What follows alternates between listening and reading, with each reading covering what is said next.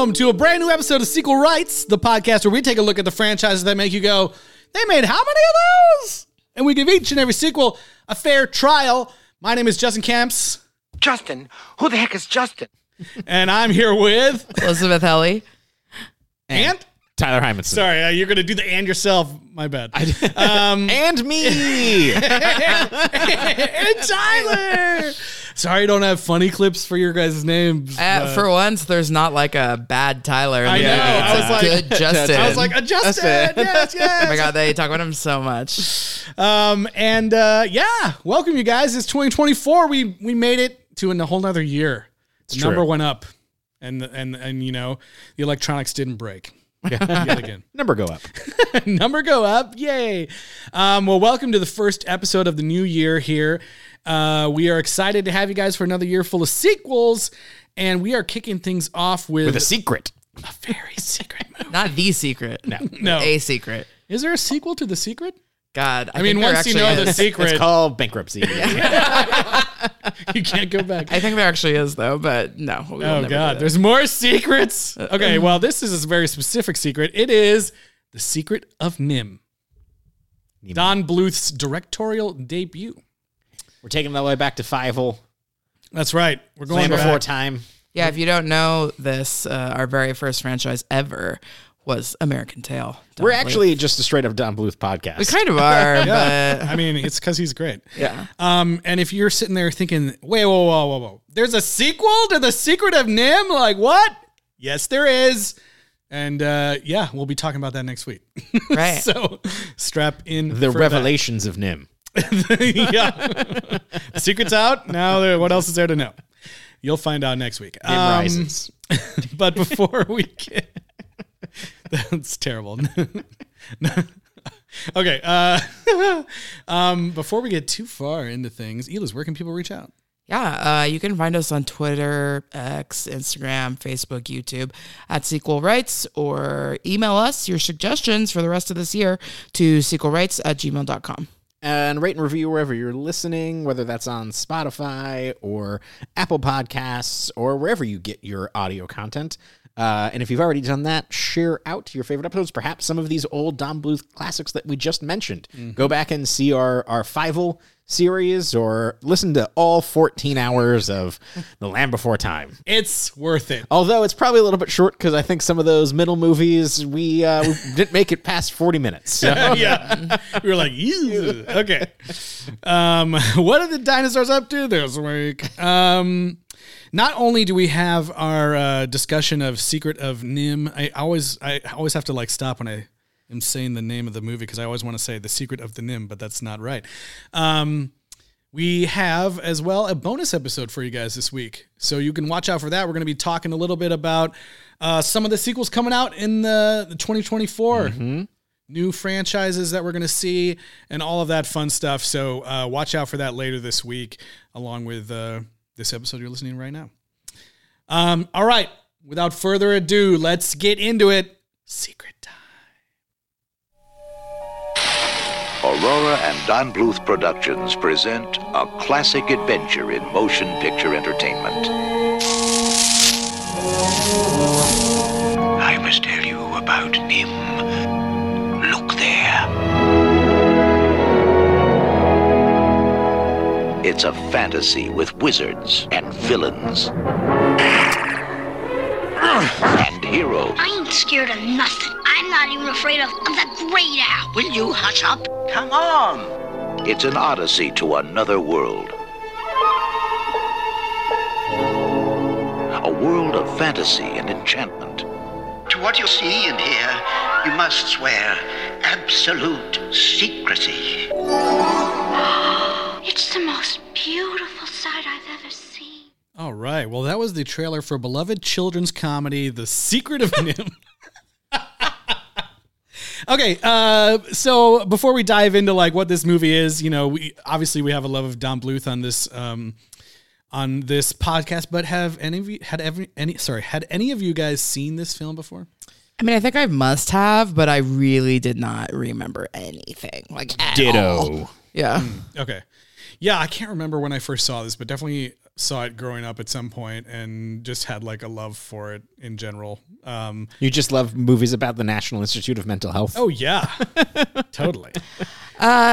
It's funny because people always accuse Disney of being so scary and killing off parents and but Don Bluth's movies are always like way scarier in my opinion. Like he definitely doesn't sugarcoat it. There's a bunch of mice in this that might look somewhat like the mice from Cinderella, but look, they're not sitting around mending dresses for some white lady all day. They're dealing with real issues, life and death shit all the time. Like evolution and mental health. Yes. There are some troubling implications in this movie. Oh my God. We'll have to like just save that. But Rabbit from Winnie the Pooh is straight up in this movie. Oh yeah. Like literally copy pasted from Winnie the Pooh. Rabbit is in this movie. Yeah, it's Everyone else, they at least like changed him a little bit, you know?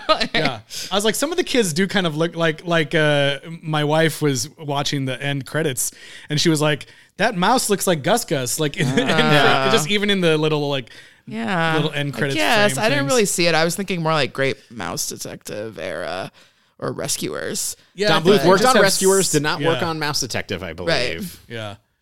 But yeah, Rabbit was the most egregious Yes. appearance.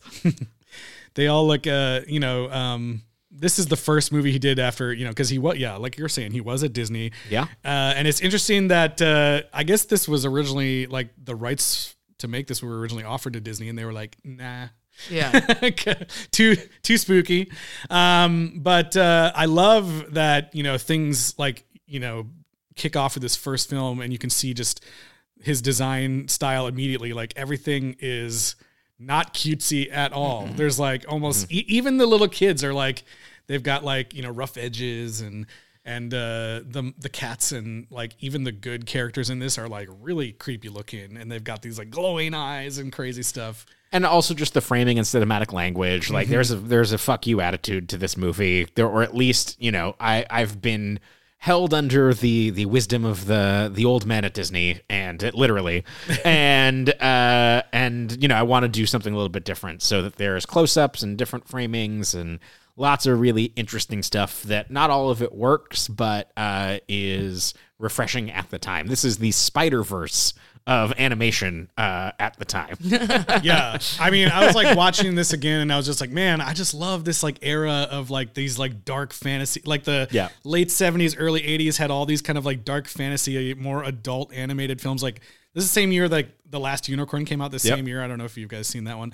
But it's similar in kind of like its dark fantasy mode. And also like, I just love that I feel like everyone except for Dom DeLuise in this movie, I feel like they're all talking in like this kind of like sleepy, dreamlike, like realistic tone. They're not like doing a goofy voice except for Dom DeLuise. Yeah. And no, it's like Lord of the Rings or something. Yeah. Like it's a high concept fantasy. Everybody, all the animators were listening to Led Zeppelin and as they were cranking out frames, and it shows. It's just great. It's just great. I just love that vibe of this film and others like it at the time. Yeah. Yeah. And so what year is it? 1982. 82. Oh my God. Okay. Columbus sailed the ocean blue. Yeah. So yeah, what so I did spend the last 2 days, and by the last 2 days I mean approximately 3.5 hours spread over the last 2 days, Sure. reading the children's book, award-winning book, Mrs. Frisbee and the Rats of Nimh. Okay. And this movie is called The Secret of Nimh, and the main character is Mrs. Brisby with a B. That's right. Take that, lawyers. Yeah, so there was a huge to-do about this. Literally, the company that owns the trademark for Frisbees was like, nah, we're not going to let you name your character that. And so they had to change it, even though they had already recorded like the entire movie. And some of the actors wild. like were not available, and so they had to like take a B sound from another word and put it together with Risby and like replace every single instance in the movie.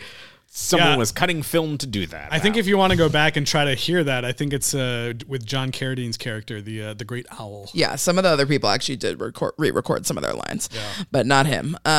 Which is one of these things where it's like they said he was unavailable, but I'm like, for the right price, you could have got him to do it. But back in the day, they were like, let's make this poor sound editor guy work, work his fingers to death by, editing Mrs. Brisby like 10 times. Now they could have just used AI or some crap. Yeah. And they also, it's not just Mrs. Brisby, because they also have to say Jonathan Brisby or Frisbee or whatever. So there's a lot of mentions. Everyone's very formal. They never call her by her first name ever. Yeah. I think the Jeremy the Crow like calls her Briz a couple times. Right. But even that, you still have to fix it. So yeah, that's the ridiculous legalese behind the title. But I do think Secret of Nimh is like a way cooler title anyways. It is. But yeah, the fact that they had to change the name was really dumb. Yeah. It's great. But yeah, so this basically follows Mrs. Brisby and her family living in the field at a nearby farmhouse. And there's a group of rats that live nearby. There's a cat named Dragon that's out there, like real scary cat, honestly.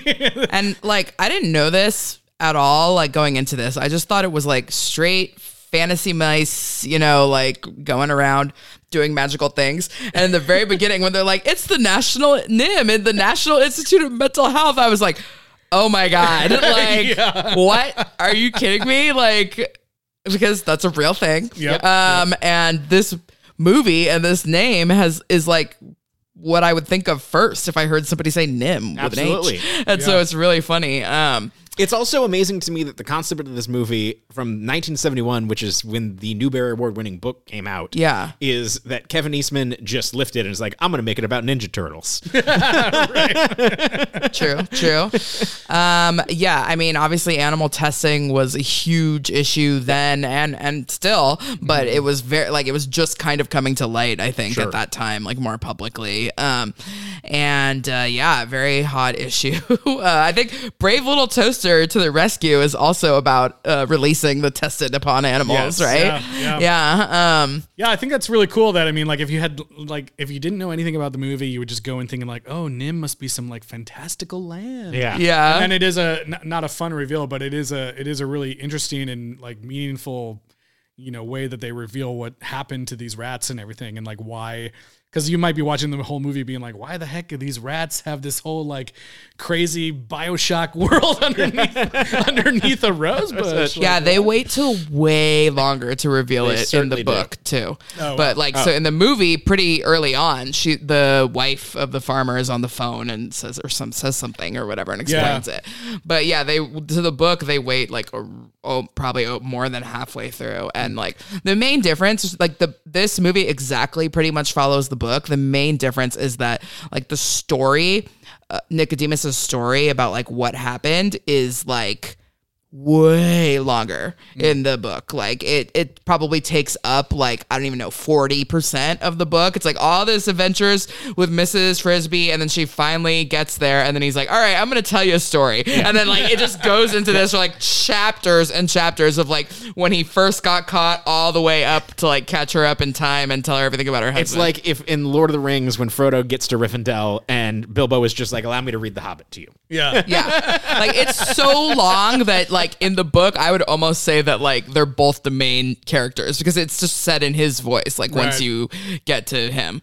And so in this movie that's obviously not the case. Is there in the book, is there still the same dynamic where like when that's revealed, like is she still reading it out of a book? Like, no, not really. Okay. That was I kind like of that like, in the movie. Yeah, that was she a gets cool to moment. discover that on her own. I do have a question about the book. Yeah. Is it explained where Mrs. Brisby's sentience comes from?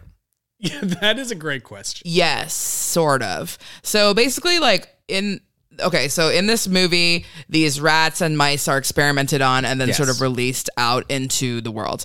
So in the book, it's basically the same, very similar, except so the genetically altered animals like kind of go out and like mate with regular animals, and then the kids seem to have like some of the features, like they can learn to read way easier, and they seem to be smarter, but they're not quite sure yet how they're going to age and how long they're going to live, because part of the thing was that the injections made it so you are aging super slowly, but you grow super big.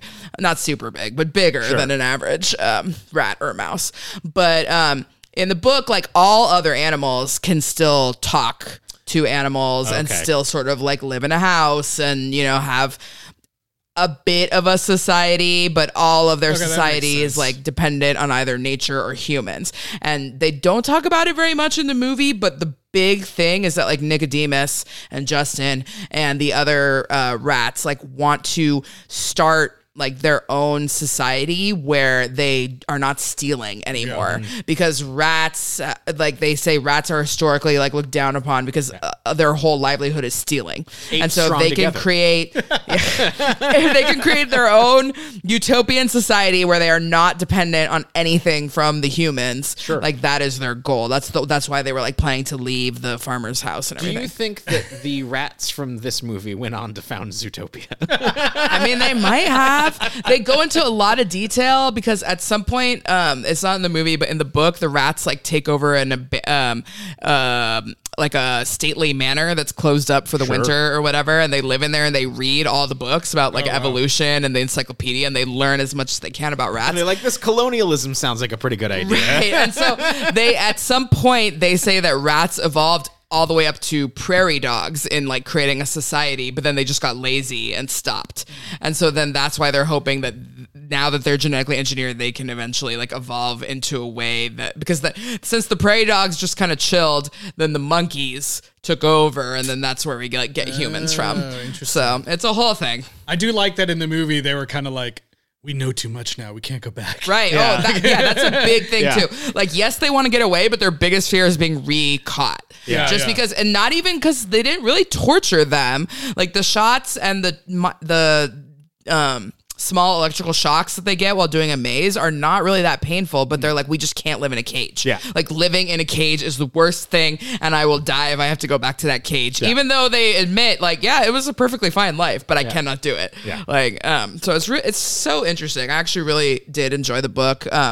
But yeah, most of the movie is right out of the book, like beat for beat, except the main changes, there's no magic in the book at all. It's all science and evolution. So this thing with the amulet and the magical powers was all kind of like made up by the movie people in order to kind of give Mrs. Brisby a moment where she's like grown and kind of gone on a character journey, which she does in the book, but it's definitely more like, okay, like the house never like falls down. They just successfully move it. She's and like, I just learned all the cool shit my husband did. Yeah, they move the house, and the big climax is the rats escaping in time for them to be recaught and or killed. Wow. And so, yeah, the big climax of this movie, which we'll like eventually get to, is a whole thing about, you know, her strength and whatnot. Mm-hmm. So telekinesis. Yeah.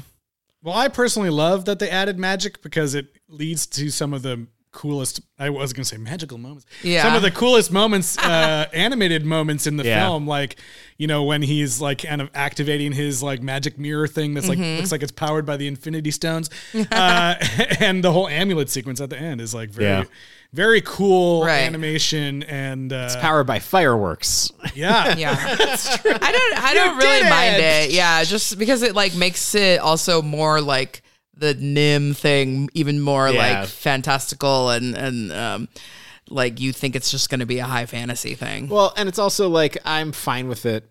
There was a part of me while I was watching this, it was like, well, that's a bummer to me. They should have, like, maybe the rats don't quite understand electricity, and so they're calling it magic, and like, so it's this whole misunderstanding that that'd be cool. But then I was like, you know what? Like, Marvel and all the modern fantasy things are trying to do that, and they're embarrassed to just be like, it's just magic. Who cares? And so I appreciated it at the end. Fun. I came all the way. All the way around. Super smart. They understand they need electricity. They get running water in that place. They, you know, they run the electrical line. Like, it's very advanced. So they're smart enough to have a society with petty politics and yes. Okay. So then that's the other big change. This guy Jenner, who's like our villain, who basically kills Nicodemus. Straight up offs him. I Murders. guess we're skip forward all the way to the end. Yeah, but it's fine. Yeah, It's fine. Nicodemus gets straight up offed by this guy Jenner, who then is killed by like his best friend who was like on his side but has a change of heart, which was by a the cool throwing moment. dagger, which Yeah, is that dope. was like super cool. But yeah, in the book,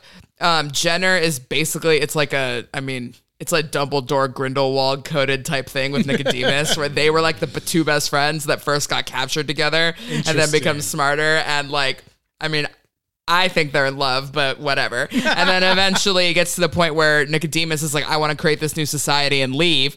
But Jenner is like, no, we should just stay here. It's fine. It's comfortable. Like, I don't mind living off of society. I don't give a crap about, not stealing. And so then they separate. And then you just like, you kind of hear that Jenner might have got killed, like after him and like a handful of followers left, but you don't really know. And he's not there at all for any of the Mrs. Brisby stuff. It's like Nicodemus has mental telepathic powers, and Jenner has metallic magnet powers. Oh yeah, that same. Yeah, got you. And then and Justin is like even cooler in the book, honestly. What? Yeah, like so, like You Justin's mean the man. Justin, like this guy? My dear, may I present Justin, the captain of the guard? Captain of the guy. Yeah.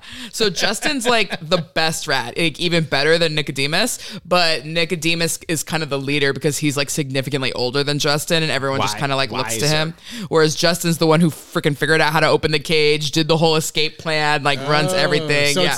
it's not Jonathan Brisby like it is in the The mice significantly help with the escape plan in a way that the rats couldn't have done, but the actual opening of the cage and whatnot was actually Justin and the whole plan. So cool. yeah, it's like Nicodemus is the figurehead brains kind of wise old guy, but Justin is like also the brains and then the brawn. So yeah. Sweet. Yeah, all that crap that I just said is too hard to explain in this animated movie. So they're like, okay, magic, which is fine. I'm not mad at it. Like at all. And we need like a visual representation of her courage. And Right. It can't just be an internal dialogue. I will say, so speaking of opening the cage and her physical manifestation of her courage, I was just thinking of, when she gets captured and she gets put in this bird cage. Like, it's actually this kind of incredible set piece. And I was thinking of it like she's clothed for most of this movie. And like then she's like, She takes her cape off. Takes her cape off and is trapped in this animal world and has to escape by, out of this cage by like dipping through water. And I was like, this would be an amazing like female prison exploitation escape movie like sequence of like, it's awesome. Well, it's like Finding Nemo too. It really reminded me of that. Yeah. But there's also no clothes in the book ever because there are various illustrations throughout and none of them are ever clothed. The clothes are also totally part of this movie. I feel like her like little cape that she has is like an iconic look. It is. Also, though, I thought it was kind of weird that the youngest daughter, Cynthia, literally is just wearing like a bow around her body. Yes. Like they all have like It is full outfits, inconsistent. but Cynthia just has like a ribbon tied around her waist. Yeah. But it's like a giant one. So I just thought it was super I can funny. say that the modern cover definitely has a Mrs. Frisbee with a little cape on. Oh, okay. Well, interesting. So, movie reflecting back to the book, now a major motion picture. Mrs. Brisby or Frisbee, her husband Jonathan is gone, but she never knew about anything in both versions, anything that he had done with the rats or that he was enhanced at all. But he did teach her how to read a little bit, and that is consistent. Like they can teach other animals who are not altered how to read, but it just takes like way longer. And yeah, and she does have that piece of dialogue in the movie where she says like, I can read a little bit, but my kids can read really well. Which is in line with what you said. They and so explain she's in the got book. 4 kids. We got Martin, right? Martin. Yep, we've got Martin, Timothy, Teresa, and Cynthia. Yeah. So Timothy's the sickly one. Yeah, Timothy. We got. I mean, we'll get to him later for obvious reasons, but it is interesting that he's basically like a non-entity in this movie, and he's just sick the whole time. Yeah. I'll tell you, he's not coming to anybody's rescue at any time in this movie. No, not at all. In fact, like he might have like I'm kind of like, how did he not die when they were like going under? I mean, okay, like that whole scene. So this whole thing is that they have to. Timmy is sick. They get him medicine for pneumonia, but they purposely the Mr. Ages, the guy who gives him the medicine, and the only smart mouse now that Jonathan is dead, is like, you cannot take him outside or move him for 3 weeks at all. So you have to move the house because he cannot travel, even though the farmer's going to come plow everything now that it's spring. And so this whole thing is like, we have to move our house. And that's the whole movie, is her trying to figure out how she's going to move the dang house. And so, yeah, Timmy, why was I talking about this?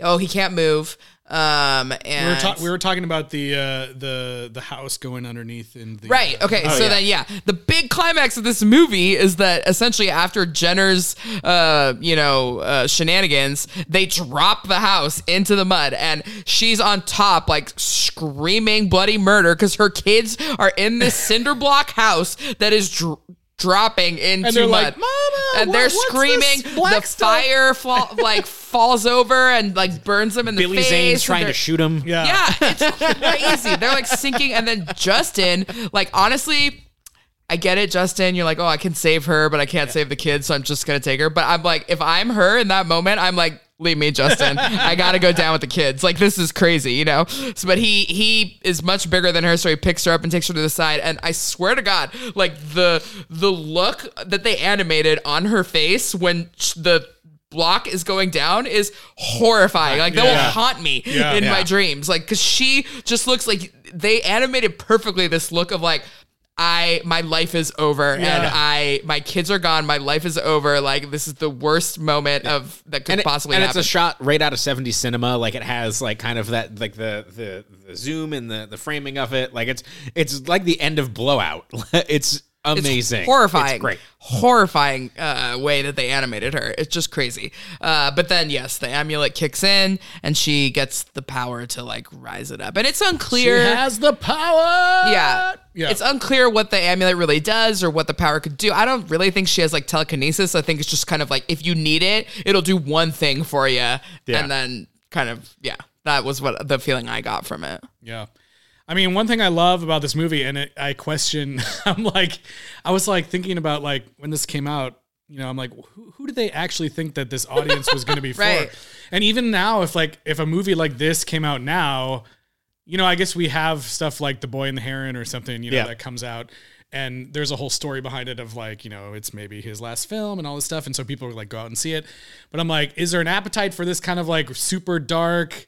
I guess there's a Lord of the Rings animated film coming out. There's a Lord of the Rings animated film coming out. There is a comic called Mouse Guard that is really fantastic. And there was a good long while where that was being developed as a show, as an animated show. And I was very excited about it.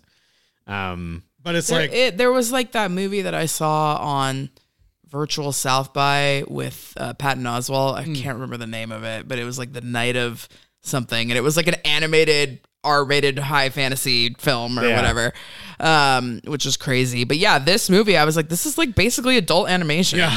Like, not in like a Family Guy way, but like in a, like, grown-ups can just watch this as a regular ass movie practically. I was watching it and I was like, this movie's haunted as fuck. But I just love that, like, you know, one of the reasons why, you know, I have a daughter and I was like, originally like, maybe I could turn it on. And then I was like, no, this movie's too scary. And like, there's just so much tension, like the entire film. There's really only like, I understand why they put in I don't know if the Jeremy character is in the book or not. Dom DeLuise He is. Okay. But he doesn't suck. So he's just a good crow that helps her out a couple times. She saves his life, and then he comes and he saves her once or twice, and he's like friends with the kids. But he's not a klutzy, annoying ass Dom DeLuise voice. He literally does nothing else in this movie other than be like some comic relief for he doesn't really help at all. In a movie that does not need comic relief. Yeah. Yeah, I guess he does fly her to the Great Owl, so that's kind of his main thing too. And then he gets really weird and pushy. But like, give me the shiny. I need the shiny. I know he acts like it's the ring from the One Ring, you know, a little bit. And then he wants to like get laid. Yeah, pretty much. But I guess my original point was that I just love that this movie is filled with so much tension. Mm-hmm. And like I said, these mice are dealing with like life or death situation the entire film.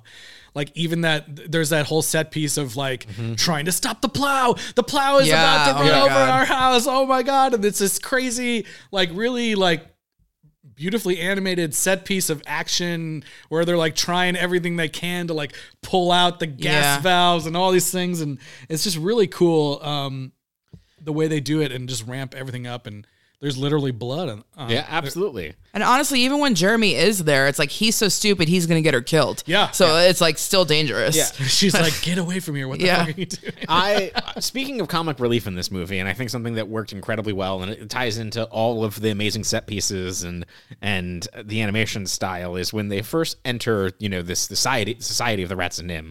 And we see Justin for the first time, and he is this scary rat that was like slinks out from a set of armor and then, whispers in their ear. And then it immediately snaps to him looking, lovable and kind and be like, I'm just kidding. Yeah. And he's like, Justin, you featherhead. I only took out Justin clips. So yeah. That's it. Yeah. No, Justin rules. And like, I don't know. I mean, they don't go into whether interspecies relationships are possible or not, but there was sure. But he's thirsty for it. Yeah. He is like, oh, who's this? Yeah. So Beautiful mouse. Yeah. Yeah. Because there is Auntie Shrew. That's true. And maybe I don't know how she's related exactly. No. You don't No, want to know. she's just another lady that lives near them, and they don't even call her Auntie in the book. They just call her the Shrew. And she's like super annoying. And she she's acts like a shrew. Yeah. Yeah. Yeah, that's funny. What else? Yeah, we haven't really talked about the Great Owl. That's another like amazing sequence in the Scary, so scary. Yeah, like that's what I'm saying. Like it's all these like cobwebs and stuff, and like the introduction, she walks past him, and you're like, you can see that there's like something there, but you can't really tell. And then the introduction of him like opening his eyes, and then his head is upside down, and you see it start to rotate, and then it cuts back to Mrs. Brisby, and the camera rotates along with the head. Yeah. It's just so cool and like awesome that they were able to do that. And it stomps on a spider. Yeah, it's great. It's gross, and everyone's like, nobody comes back from seeing the owl. Yeah. Like what? You saw the owl? What? So what are other movies or stories that are like a mom that's like this out there doing something to save her kid? Like, because I feel like it's a thing, but I can't. There's not a lot. Yeah. Kill Bill. Yeah, like Home Alone on her side. I don't know, but I really thought it was like unusual because it's definitely, I mean, not in any Disney things that I can think of up until then or even maybe now, but yeah, it's just like a lot. It's not quite the full heroine's journey, but it is like definitely rare for that time, and the fact that we're struggling to come up with other examples is indicative of how incredible this movie being made in 1982 is. Yeah, maybe Wanda. Greatest mom of all time. Oh yeah, there you go. I can totally see Mrs. Brisby being like, I'm a mother, not a mouse monster.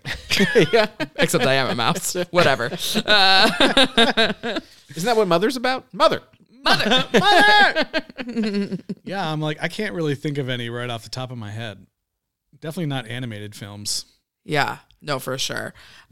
So that's really cool. Another sequence that I love, I mean, this whole intro into the rat, like rosebush, underground rosebush thing, it's just really cool and like gorgeously animated, like where we can see like how they've like positioned like what look like Christmas lights that they've stolen. And then this whole sequence of that I just was like, I love that they even set this up. Like, it's crazy.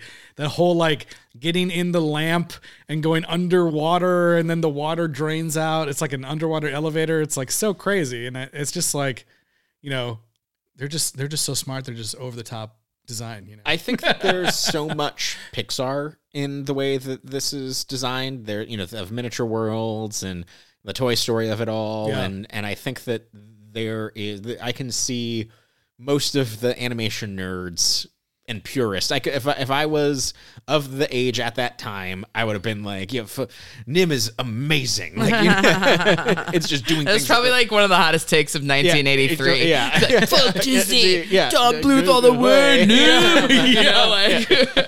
I wonder if that would have been me. It would have been like the way that I talk about Spider-Verse or other adult animation. Right. I know. I would love to go back and read some of the trades to be like, if the trades were all like, oh, head animator at Disney, creates his own thing to do like this crazy dark story that Disney wouldn't let him do. Yeah. I mean, that is the narrative, and I get it, but also like, it does make sense to me if you're Disney and you're like, okay, we did The Rescuers. We have Great Mouse Detective coming. Black Cauldron was a huge failure for us that almost destroyed everything. I don't want to do dark fantasy mice, So, I mean, it just wasn't the right time for them, but that doesn't mean it wasn't the right time for the movie. Yeah. And it's also like super adult subject matter. Like if you imagine if they were to make this movie, they probably would change all of that, I would assume. Yeah. Like, do you even There would have been like 5 Jeremys. Yeah, I was like, yeah. Well, I mean, like, yeah, that style would have been completely different. But do you even see a movie that like where Disney would be like, yeah, it was all these cruelty animals that like got injected with brain hormones or whatever the fuck they were doing. Yeah, I don't know. Yeah, they've always ended up straying away from that too, because that newt one that they were going to make for a long time was about test animals having to mate and keep the species going. And then some of those people went off and like made Rio instead, right? Because that was about that too. And Disney didn't want to touch it. So speaking of that, Roger Ebert says in 1982, although the idea was what intrigued me about Secret of Nimh, the movie itself represents a philosophical statement for its makers. The animators who made the film were previously employed at Walt Disney Studios, where they were heralded as the new breed, groomed to replace the veterans who started with Walt himself, and were all past retirement age. But halfway through the production of the most recent Disney animated feature, The Fox and the Hound, a group of new breeders walked out, led by director Don Bluth, to set up their own shop at MGM. Their complaint was that Disney was cutting corners on painstaking traditional animation methods. Their vow was to make a non-Disney movie in the old Disney tradition. That's what the rats are trying to do. Yeah. Oh my God. Oh, what? My brain. I was like, we did get some pretty heavy animal cruelty stuff with Guardians 3 just this past year. Oh, that was the other joke. I was like, this is Guardians 3, essentially. One other thing I wanted to mention, you talked about magic earlier being added to the book, and what about if you could have your own magic in your refrigerator? Yeah, I think adding magic was a real moment of focus and inspiration for the creators. We're talking about Magic Mind. We're back talking about Magic Mind, you guys. That's right. And you know what? It's an amazing green drink in a little bottle that you can have every morning with your coffee that'll give you a little bit more focus as you go throughout the day. Mm-hmm. Yeah, one thing that I really liked about it is it is small, so you can just throw it in your bag, like any bag, and go. And if you forget about it, it's not a huge disaster that it's not in the fridge, because you can have it cold or just room temperature. Mm-hmm. You can have it with your coffee. And it's just a nice little thing in your fridge. Yeah, it's got all natural ingredients, stuff like matcha, ashwagandha, cordyceps mushrooms, all things that are good for you and help you focus throughout your workday.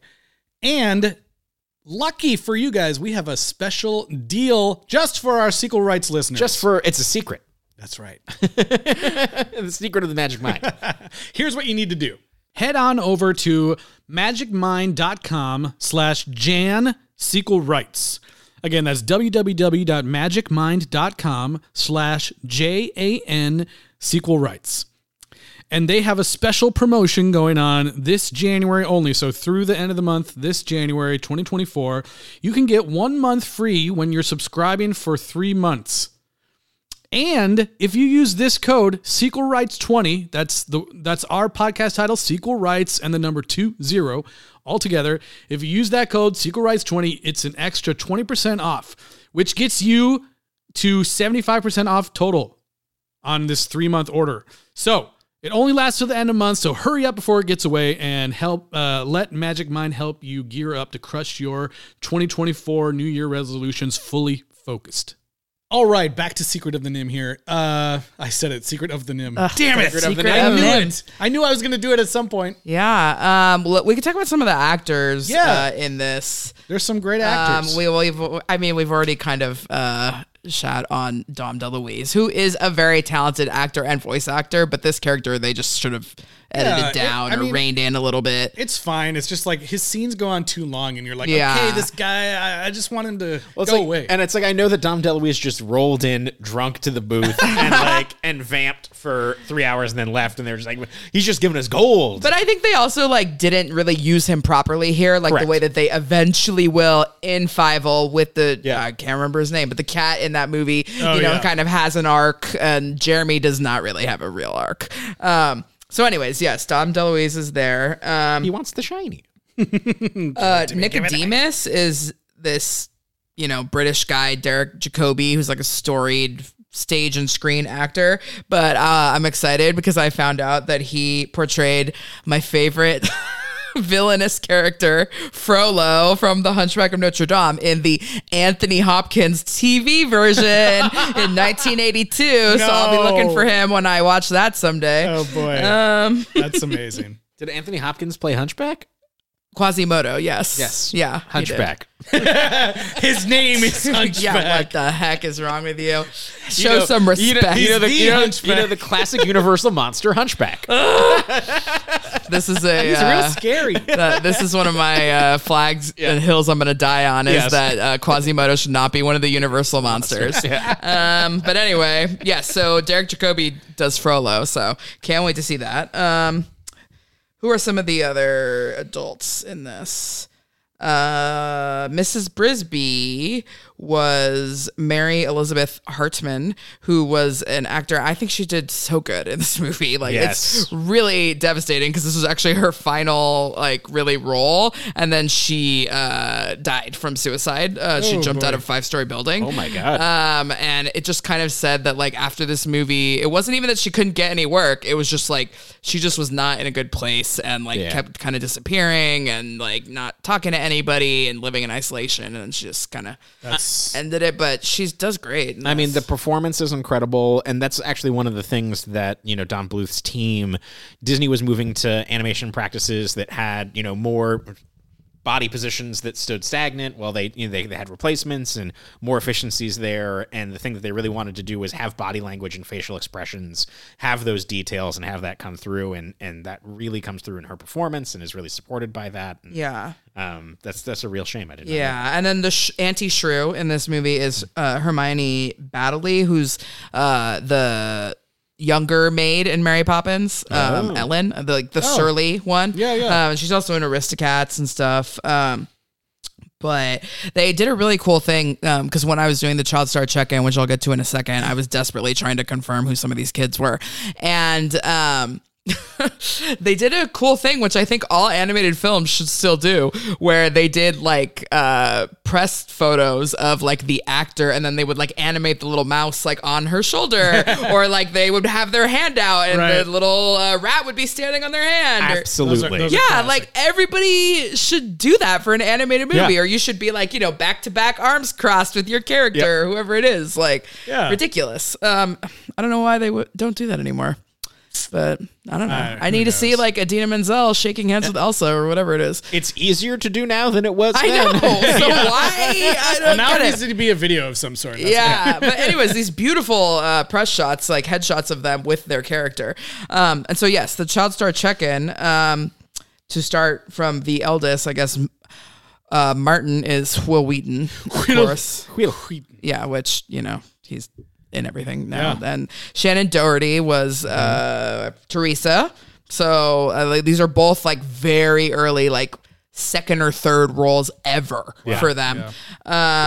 Timmy was then named Ian Fried. They now go by Ina, and are actually a very successful tech journalist. Oh, cool. And then the one that I could not really find was Cynthia, who is portrayed by Jodie Hicks. I don't know if it's the same Jodie Hicks, but I really hope it is because I'm a huge fan of this lady now. But the president of Planned Parenthood California is this really awesome lady named Jodie Hicks, spelled the same way, possibly the right age. She's definitely older than Shannon Doherty and Will Wheaton, so it's kind of weird that maybe that's a baby. But you know, if you're a kid actor, and they're like, just do a baby voice, you know, like possibly. It could be her. But yeah, she's like super cool. She's friends with like Nancy Pelosi and Lin-Manuel and like Gavin Newsom, and is like, you know, it could be her. Yeah, I really hope it's her. But I didn't want to tweet at her because I saw that people had done it before and she didn't answer. So I was like, it's either her and she doesn't want to say it for whatever reason, or it's just not her. Totally fair. That's her secret. Yeah, it could be. But this lady's really cool. Like I mean, I went through like 10 years of her Instagram photos trying to figure out if she ever acknowledged Secret of NIMH. So now I'm like, oh my God, I should donate to Planned Parenthood. She's I know so everything cool. about her. Yeah. That's crazy. So, those are all pretty much it. Those are all the kids, right? Yeah. Speaking of credits, Tyler, did you see that Bruce Timm was in the credits?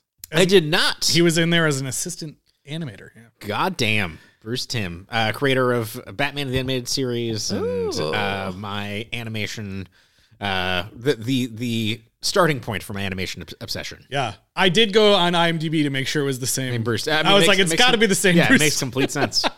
But I just thought that was really cool. That's amazing. I'm sure that was the only one that stuck out to me immediately. I'm sure there's probably other names, Yes. but I was just like, oh my God, Bruce Timm.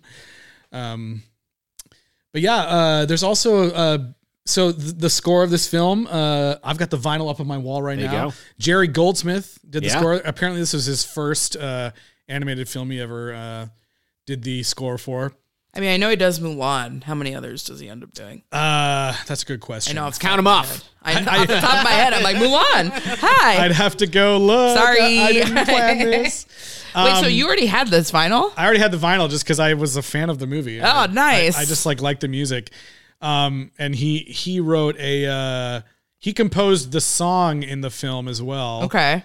Talk about the song. She doesn't actually sing it. It's one of those. No, there's a song called "Flying Dreams" that is performed like within the film by Sally Stevens, and then in the end credits by Mr. Rainbow Connection himself, Paul Williams. Mm-hmm. It's a really sweet lullaby, like floating, beautiful track. Yeah. And yeah, the moment, like, you know, I just like what I was saying earlier, I just love the warmth and like dreamlike quality of these movies at this time, or these types of movies where it's just like everything feels like hushed, and there's a very like sleepy moment when she's like giving, you know, she's caring for Timothy and giving the medicine for the pneumonia and everything. And it's just like a really beautiful, sweet song. It's not like, you know, it's not like the most amazing song you've ever heard. It's not, I don't think it got nominated for or didn't win an Oscar or anything like Rainbow Connection, but it's very of the time and similar to what Disney was also doing at the time, which I just, you know, happen to know. But like if he just came off Fox and the Hound, like Fox and the Hound is the same, it has like basically one song that's sung by a lady, you know, with over a montage, and most of them were like that because we were out of the early, you know, Peter Pan, Cinderella, Sleeping Beauty era, and Pinocchio and whatnot, but we were not yet at Menken Ashman Broadway style animated movies. So all the animated movies had like one, you know, lady singing a song over the movie, and maybe one funny song like the Rescuers RESCUE Rescue Aid Society or something like that, you know, like, but like that tops like 1 to 2 songs. like, could you imagine if this was a musical? I mean, I want to, honestly. I'd love to see it as a musical. Her 11 o'clock number would be great. Yeah, I'm just going through his listing here on Jerry Goldsmith. It only doesn't look like he does that many. He doesn't do that many. Okay. I do have a bone to pick for whoever updated Jerry Goldsmith's filmography on IMDb. They found it in their interest and a good use of their time to credit him for, he wrote the Universal theme. Yeah. And putting that every time that is used. Oh my God. I mean, I guess that's what Michael Giacchino's hoping for with these Marvel. That's crazy. That's crazy. It's like, I don't think that helps anybody. That's offensive, actually. Yeah, his score is cool. Apparently, he had some trouble, you know, since it was his first animated film. Yeah. He wasn't used to writing to, like unfinished scenes and stuff that's changing. Like he's watching the movie and then it says like 30 seconds, Mrs. Brisby runs into a tree or something, 30 seconds, Dom DeLuise magical mirror. Magical mirror spins and glows. What is happening? What does this look like? I bet he was thrilled when they were like, Jerry, we've cast Eddie Murphy as the dragon in Mulan. He was like, are you freaking kidding me? Just kidding. I have no idea. I will say that because of that Universal theme credit, he is credited as on every Land Before Time movie. Yeah. Amazing. But that is not true. Jesus. God, that's how you get set for life. He must have like a million credits. Like, what is it listed? Like thousands of it's like the one that actually makes sense is Scott Pilgrim because they actually use that in the movie. But yeah. I mean, this movie, I think if you watched it as a kid, you probably have nightmares about it. I feel like every single frame of this movie has something that could like turn into some complex nightmare that you have, There's like, even when they go into the rose bush, there's those weird like moving vines that look like they're alive, and it's like just creepy looking stuff that they animated. I also wrote down one quote in case you weren't sure that Jenner is a complete piece of crap. Before Mrs. Brisby, before the house drops, before anything, she's running out there and trying to warn them, and he's like, "She's hysterical." And I was like, "Oh God damn it, Jenner, you piece of crap!" Trying to dismiss Mrs. Brisby as a hysterical woman. Ridiculous. Not Jonathan's wife. Yeah, Jonathan's wife. How did you watch this? I went and made an account on Canopy. And watched it there. And it's telling that they have a specific like Canopy Kids that you can go on, and it says it's like specially curated, thoughtful content for kids or whatever. And I was like, oh, it's probably in there. Go in there and I searched Secret of Nimh, and it's like, oh no, this is not in the Canopy Kids. Too scary. But it was in the regular one. And the only reason I went there is because all the other places had ads, and I knew that the movie was like such a vibe. I didn't want to be interrupted by ads. You were right to do that. Where did you watch it, Tom? I watched it on Freevee. Okay, I watched it on the Roku channel. Yeah. And so it would be like really like sad, down moment, and then all of a sudden it'd just be like, "Here are Papa John's. It'd be like a big pizza." Oh no. Like Mrs. Brisby is like, "Oh, my whole family at house is just Sky Rizzy." Oh yeah, I had Papa John's, Sky Rizzy, Nubequa for prostate cancer. Chase Freedom Unlimited. Nubequa sounds like if I'm going to change my life, fake my death, and move to Quebec. Right. and there's this whole series of commercials that I have been annoyed by all holiday season. I don't know if you've seen it, Justin, but some agency convinced Ralph's Kroger that it would be a good idea to do these like claymation commercials where they license huge songs for no reason. And so it's like, okay, hearing like Ed Sheeran over these claymation people buying groceries is not going to make me want to go to Ralph's. Like, it's crazy. They wasted so much money. Go groceries. We should go get groceries. Thanks, ad. Do they need to advertise? Yeah. No. That Ed Sheeran, "Wait for Me to Come Home" or whatever. I'm like, that had to be a gajillion dollars. I'll drive to extra blocks. Yeah, and then the one that was playing during this movie was "All I Do Is Win." I'm like, you paid for "All I Do Is Win" for claymation, like people buying groceries? Like, it's not. But in the middle of Nimh, like, "All I Do Is Win." It is. It would be interesting if it was claymation. It's CG fake claymation. Yeah, sorry, I know that, but I don't even change the lyrics or something to be grocery. No, all I need is Ralph's. They just licensed completely unrelated. Shop. Yeah, shop for it's all like my the food. people were like, "What's the most expensive song you can license? It'll show people you're serious about groceries." I don't know. It's just this. Yeah, sorry for that tangent. That's okay. Here I was looking. We haven't done this for a bit, but I went on Common Sense Media to see what the kids are saying about this movie. Here's one review from an age 5+ iconic film, 5 stars. It says, "Miss Brisby is a queen. Justin is so hot. This is my childhood." Someone in the range of 5 It says 5+, so I don't know. So what does that mean though? Because when did the other some of the other ones say 8+. So they're between 5 and 8. Yeah, you're right. Yeah. That person is not between 5 and 8. Justin is so hot. Oh my God. I didn't even dare, because I always make the images after we record. I'm already dreading looking up Secret of Nimh images because there's going to be so much deviant art. I can't even. The age 5+, sorry, it says it's a 15-year-old teen. Okay. This is an 11-year-old kid. Oh, that's what they recommend it for people. Yeah. 5+. Okay. Yeah. My class and I watched this movie, and me and my friend found a lot of bad stuff. One rat says, "Damn." Mrs. Brisby has a jewel necklace that a male rat wants, and she drops it down there, and the male rat is staring at it. What? It says, and the images are creepy. That did not happen. That person made that up. This one says, this title has too much sex. I think that person wants to fuck a rat. Oh my God. This was an 11-year-old, okay? I don't know. Let's see. Yikes. This one says, here's an 11-year-old kid that gave it 1 star. Train wreck, it says. I watched this 1 time half and 1 time whole. The owl is creepy with glowing eyes and the sword fight got bloody. And I heard there was a lab scene, but I don't remember. Kids should not learn about that stuff quite yet. One rat says the D word. The design is a train wreck. And it is clear that there is not enough brain power to fix it. Oh my God. This little kid's a narc. This one kid says, I wish it was more like the actual book or not made at all. That's, I don't know what these kids are thinking. He grew up to chant release the Snyder Cut. The book is like 250 pages. So it's, it's got chapters. It's not like a little kid's book, but. This person is an adult that says 1 star, a tragic adaptation of a wonderful book.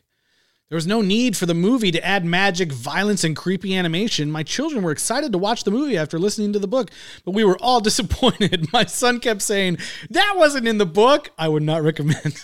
Wow. Okay. I get the magic, but the book is super violent. They definitely are like. Okay, so the scene that I was like, wow, that's straight out of the book with its violence is when all the mice fly away to their death, except for Mr. Ages and Jonathan. Yeah. That was horrifying in the movie, and so I thought maybe they just made it up in the movie, and then I got to the book, and it was like, those other rats, we never saw them again. They probably died, Well, it's just they were screaming as they were blown away in the wind, like, oh. I find it refreshing that they don't, shy away from what happened. Do you know? Right? They fell down a black tube to their death is what he says, basically. Yeah. So, I don't know. Anyway. Well, is there anything else you guys want to highlight before we get into the rating system? I don't think so. All right, Tyler. What do we got? Boy, oh boy.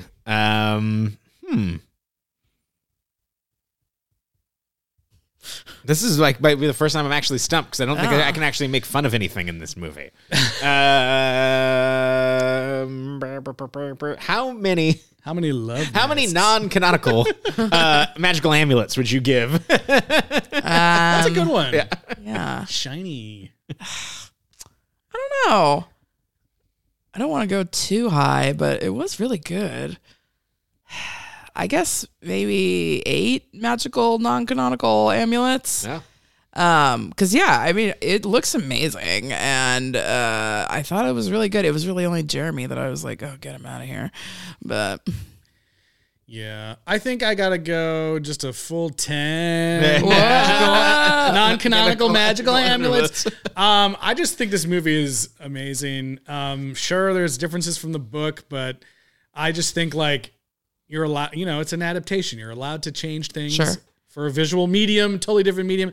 And I feel like the package here, and I mean, this is like an amazing debut film for a director that went on to make even more movies that I would say are on probably some of my favorite animated films of all time. Mm-hmm. I just think it's great. It's, it doesn't shy away from the adult themes. It's creepy. It's atmospheric. Everything, the whole package, I just love. I agree that the Jeremy character is annoying, but it doesn't dip it down far enough for me to be like, screw this movie or whatever. I just think it's great. Everyone should watch it. But yeah, I do agree that I think it's probably a good movie for kids to see, but when they're old enough. Okay? Yeah, you got to be like 10, maybe even. Yeah. This is a YA movie. Unless you want to mess them up or something, but yeah. I think I'm going to go 8 magical non-canonical medallions because I agree with everything that both of you just said. I think that it falls a little short in retrospect. It's 80 minutes, and the pacing of it, and there are some things that are just like, but as story-wise, narrative-wise, all the performances are great, all of the animation is great, all of the design is fantastic.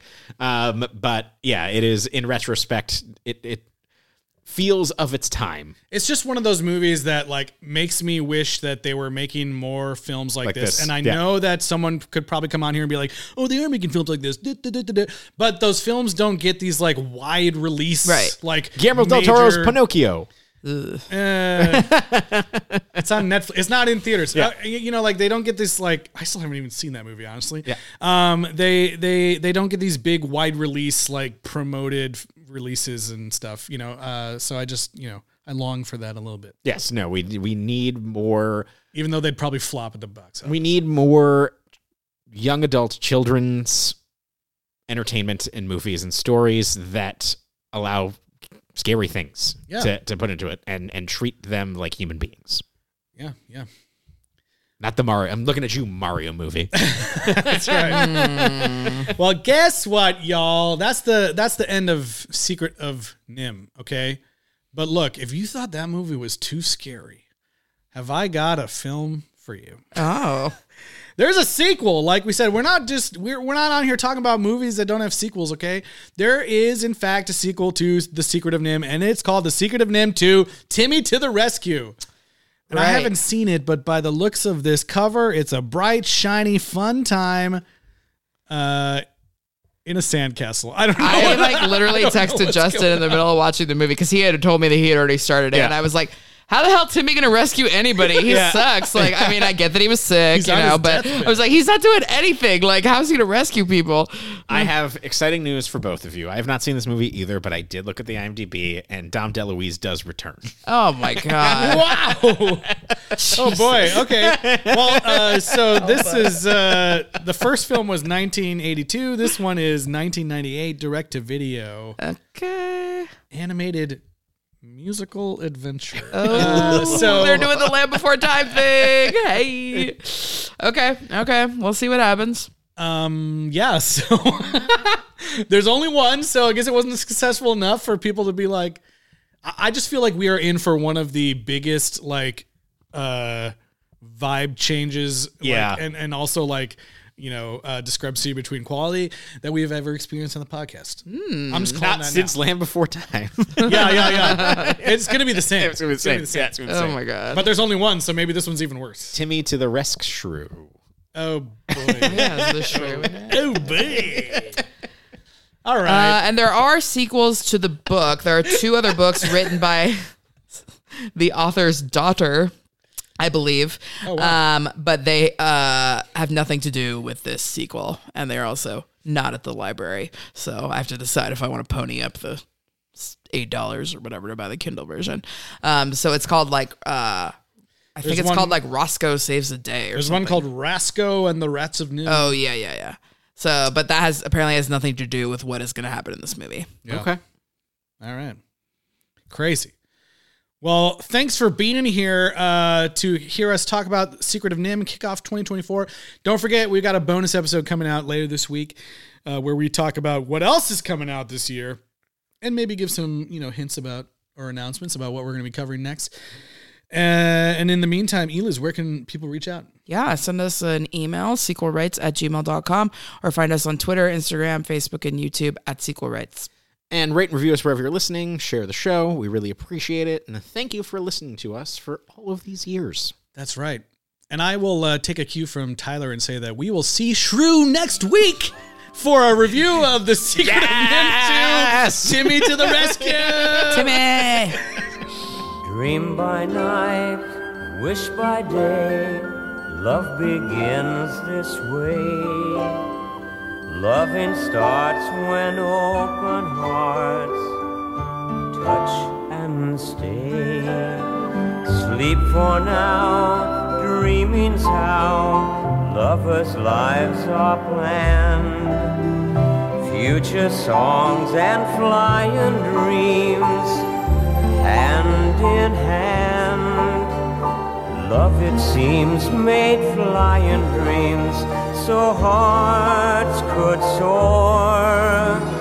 Heaven sent these wings were meant to prove once more that love is the key. Love is the key. You and I touch the sky, the eagle and the dove. Nightingales, we keep our sails filled with love. And love, it seems, made flying dreams to bring you home to me.